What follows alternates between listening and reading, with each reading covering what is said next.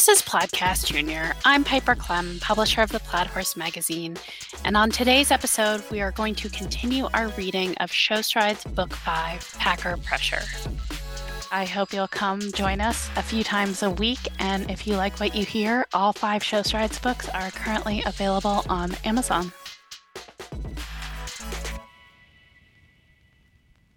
The Plaid Horse presents Show Strides Book 5, Packer Pressure, by Piper Clem and Rennie Dyball.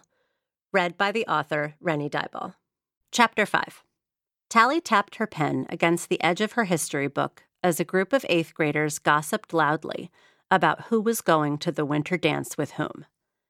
It was impossible to study in her blended grades study hall period. "Hey," someone whispered from the row in front of her. Tally looked up to see Jacob Viston, a friend from the barn and a 7th grader at her school, Susan B. Anthony West. "The sub has earbuds in. Look," he said, nodding in the direction of the teacher at the front of the classroom, intently reading a magazine. "Quality education right here, huh?" Tally laughed. "I just read the same paragraph 3 times. I can't concentrate now that I know that Aubrey got asked to the dance by 2 8th graders. One of the gossipers glanced in her direction. "Any news on Carlo?" Tally asked Jacob. "Not yet," he said. Jacob's jumper, Carlo, had been injured and wasn't staying sound, so Jacob's mom sent him to be rehabbed. "I don't have a great feeling about it, though. We haven't heard much from the trainer who's working with him." "That's sad," said Tally. "It is, but whatever happens, I just want him to be happy and live out the best life possible, you know? Whenever I visit him over at the other farm, he seems thrilled to run around the field with his little donkey friend, so I don't think he's missing the jumper life too much." The substitute teacher shushed the class. Both Tally and Jacob returned to their work for a bit. When the other kids started their whispered conversations back up, Jacob turned back around in his blue plastic chair. "So, who have you been riding at Oaks?" Tally asked in a whisper. "Mostly Sweetie still," said Jacob. "We did the Halloween schooling show and won the medal." "That's awesome," Tally said, smiling at the memory of her favorite school horse. "What about you? Are you still riding Obie?" Tally shook her head no. "He just got leased to a newer kid at the barn. But I get to ride this boarder's horse, Cameron, for all of this month, and maybe December.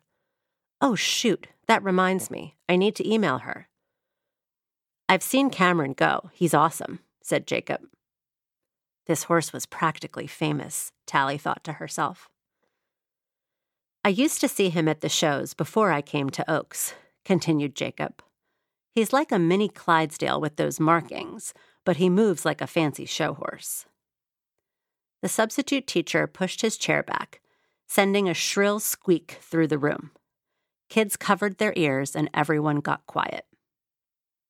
"I tried to treat you all like adults and get the chatter out of your systems, but no one seems to be stopping, so I have to treat you like children.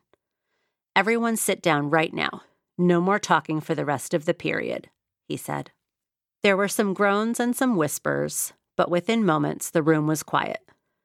Study hall was designated for whatever work students saw fit to complete. Tally figured the email to Cam's owner counted as work. She took her laptop out of her backpack and opened a blank page to draft the note. "Dear Pia." "Hi, Pia." "Dear Ms." Tally realized she didn't even know Pia's last name. The barn was funny like that. Everyone was on a first-name basis, whether you were a kid, an adult, or somewhere in between. She decided to ask Ryan how to address Pia and moved on to the note itself. "Thank you so much for thinking of me to ride Cameron while you are out of the country. I am so excited." Excited is not really a big enough word for it. It's like all the holidays combined. I promise you I will take great care of him and feed him extra treats for you. Or if you don't want your horse spoiled with treats, I will spend extra time hand grazing and grooming him. Actually, I do that regardless. Anyway, I will stop rambling now. Thank you again. Tally. Tally emailed the note to Ryan with her question about how to address Pia and went back to her reading for history.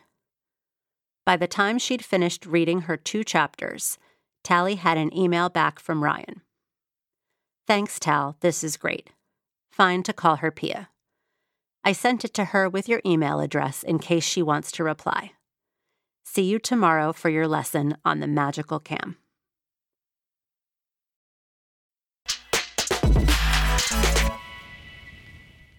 Do you have a list of goals that you want to achieve with your horse? Are you taking time to build your mental skills in and out of the ring? There is so much information available at your fingertips with a subscription to the Plaid Horse magazine. You can find riding and training advice from top judges and trainers, grooming tips to keep your horse looking their best, and health information from top veterinarians and farriers to keep your horse feeling their best. All of this information and so much more can be found in one place, delivered straight to your door, with a print subscription to the Plaid Horse magazine. Subscribe at theplaidhorse.com/subscribe. That's theplaidhorse.com/subscribe.